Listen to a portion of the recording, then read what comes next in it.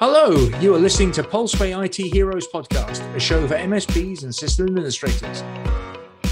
Hello and welcome to the IT Heroes podcast. And today we got Andy again and we got Mr. Giri. Welcome, guys. Welcome, Ed. Thank you. Nice to have you back for another fun discussion. Glad to be forward to it. All right, so today's topic, SMB's response to ransomware attacks. And we're just going to go over, what should be, why is cyber response important for businesses? How should SMBs and businesses, small businesses, mid-sized businesses prepare for cyber incidents? Communication of the incident, challenges of responding to an attack, and how to improve after a cyber attack. So let's start off with the first thing is, why is cyber response important for a business in this day and age? Do you mean a business in general or SMBs in particular? SMBs. Well, I think the something that's actually even more important than the things you've just listed, which are all important, is for the SMB community to actually understand the threat. There's a certain level of complacency, I feel, amongst the smaller organizations who think, why am I a target? I haven't got any money. I'm not worth attacking.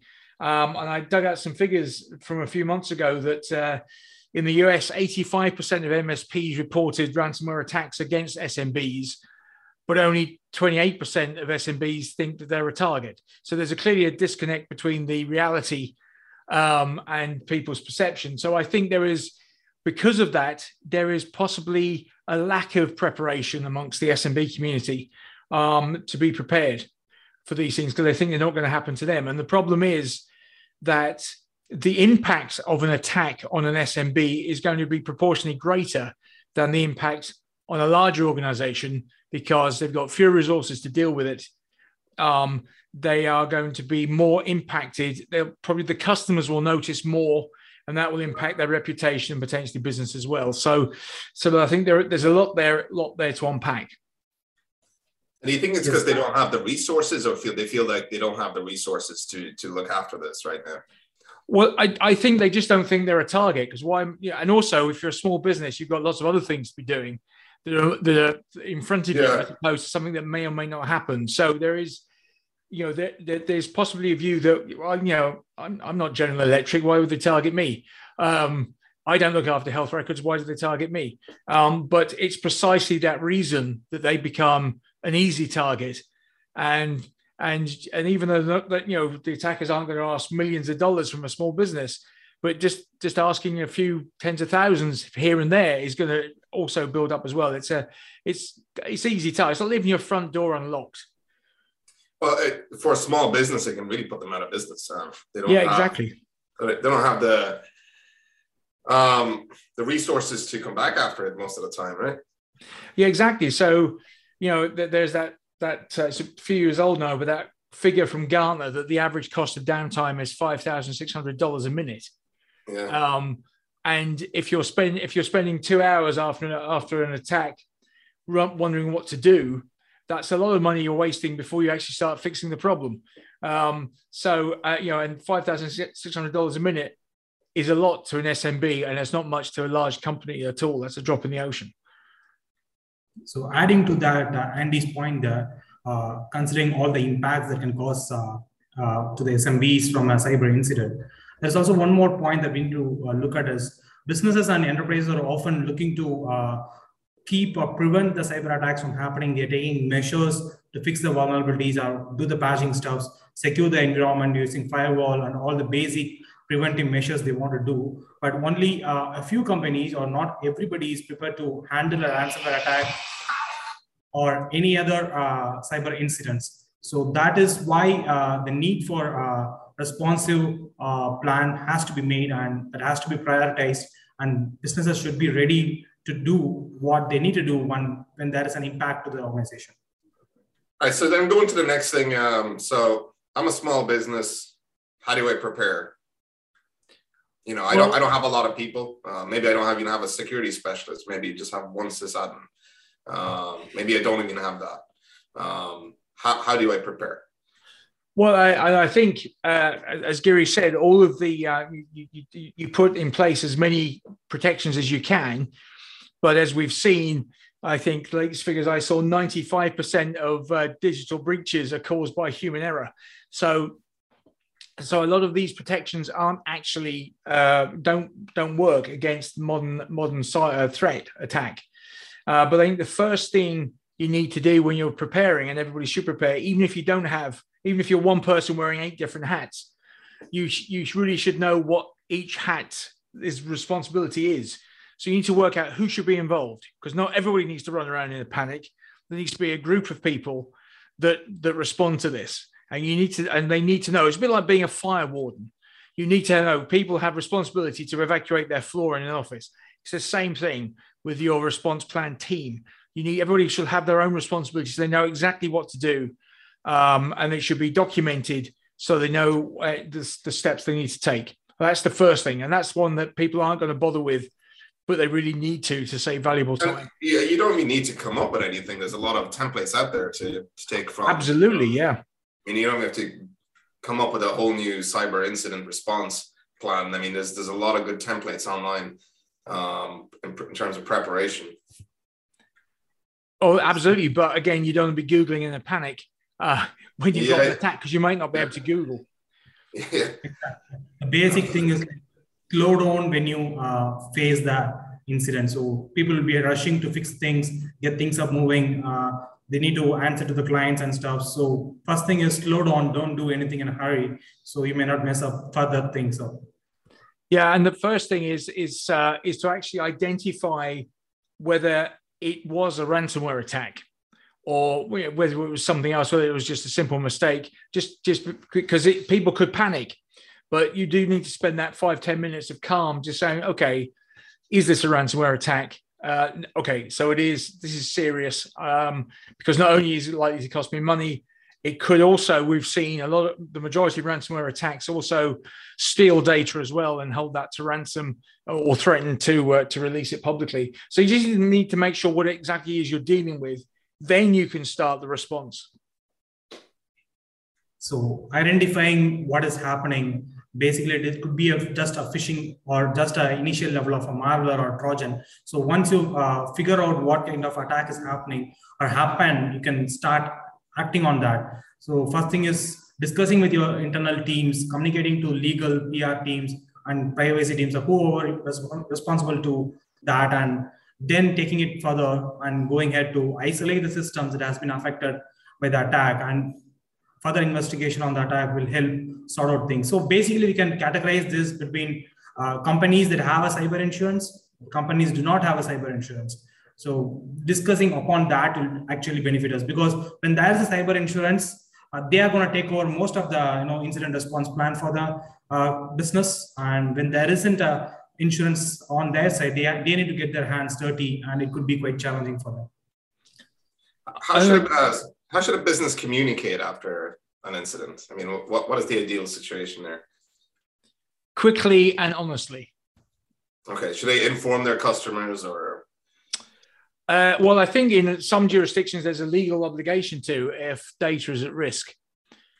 So it actually has become almost regulatory to and there are rules under data protection laws about how you should communicate and at what level you should communicate any potential risk. Yeah, I mean, there's a lot of businesses as well that just don't. I mean, the kind of quiet cyber attacks we don't hear about, they'll just pay the ransom and move on from it, right? But they don't communicate it, they don't make it public, so it kind of stays in the dark. Yeah, and it's when things like the Colonial Pipeline last year that shut. When you shut down a pipeline and you have fuel shortages, it's hard to keep that a secret. Did you guys see an NFL team was hacked last week, I think? Oh, yes. And also the Ukrainian Defense Ministry was hacked. Oh, I wonder who that could be. I wonder why. Long time now. Russian state-sponsored hackers or whoever it is, they are after Ukraine for past 30 days or 40 days. I mean, With the tension going on right now, I mean, the US is kind of preparing. I mean, they've released a lot of statements in preparation for a lot of cyber attacks that might be coming for US businesses. I mean, again, going back to what actually we talked about a couple of episodes ago, where Russia was making moves in terms of let's arrest these people. I mean, is it going to take a back move now if this relationship is ruining? That's true. I guess it's a difference. Encourage these people to do more damage, you know. Well, yeah. Well, unless it's a difference between kind of nationalized hacking and private enterprise. Yeah. So, I mean, there's reasons why people do it, and they might not necessarily all be about money. So, next topic: challenges of responding to an attack. So, what are some of the challenges? You just get attacked. What are some of the challenges you face with that? Apart from answering to the clients, so that is the first challenge any business would face. They need to give some answers. They need to make things operational again in a very less period of time. That is going to be challenging. Well, they need to fix things on one side and they need to satisfy the customers as well. So that is going to be the first challenge I would think of. But then they also need to be able to identify what exactly has happened, because with ransomware as a service, there are lots of similar code floating around the place. And so there are people who know how to fix it. So you need to identify that. And that's where talking to your local friendly law enforcement specialists can also help, because they will have expertise in this area. They will know if there are potential solutions that they can do quickly, because they've seen this before. Because you are unfortunately, you are not the first person to be attacked, and so there are plenty of other people with the knowledge you need, and you just need to find those people. And so that's why, going back to the initial point of having a clear plan is important. So you'll identify who you need to talk to when this happens, because time is vital. Well, apparently there's a cyber attack every 11 seconds. Yeah. So within this period that we talked about, we probably had 100 cyber attacks happen, right? Yes. Within that short period of time. And how does a business then, I mean, it's not the worst. I mean, it's awful. Obviously, you need to be prepared and try and stop it. I mean, and then you need a good plan post that. But I mean, it's also a good lesson for you as a business that you can come out of it stronger on the other side, right? If you handle it well. Well, if you, I think, what's likely to have happened, unfortunately now, is that the attack happens because of a user error. So, because this is how these attacks are successful. They prey on human, human nature, and so you try to identify, without blaming necessarily, but try to identify what exactly happened and educate the users, because it is more than likely that the attack started because someone somewhere clicked on a link or opened an attachment, which let code in, which let them find their way into to launch the attack. So should we have before you log into your workspace, you need to do a quick quiz to make sure you're cyber ready every morning? That might be a little bit excessive, but it's kind of blow if you have one of those alcohol mechanisms in the car and you blow into it, make sure you can drive right before you get into your email. Make sure you know what you're doing. But then absolutely, because we know that phishing is the main culprit. Phishing simulations, regular but not to a schedule, so people don't get fooled into fixing them.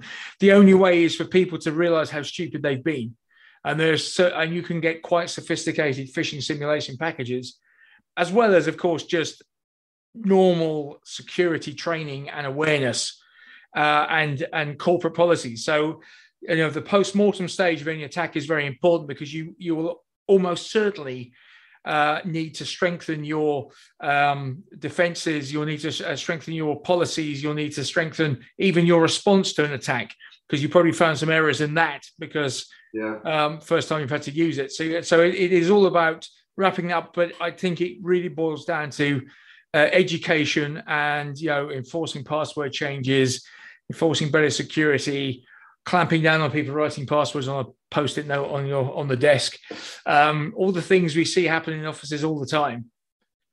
Yeah. And it's like a lot of companies might do a one-off session. Okay, we just train their users, we're good to go for the next couple of years. But you got new staff coming in, every month. You get staff turnover, people forget things. I mean, this stuff you should be doing it proactively, constantly. It shouldn't be, okay, I only do it once after we were hacked. That's our response, is to do the training session then. It's a little too late. It needs to be proactive. I mean, make time. I mean, I can easily see why businesses go like, we don't have time for this. People are busy. I mean, I'm sure they're busy, but you can do 10, 15 minutes, But even and you can also automate this, and a lot of this training is in sub 10-minute blocks because of that. And what you don't want to do is take people into a room for a day and bludgeon them to death with the information. You can, and that's the joy of phishing simulation. That takes no time. Joy. The joy. Okay, the advantage of phishing simulation. That takes no time, and that happens in part of the normal workday.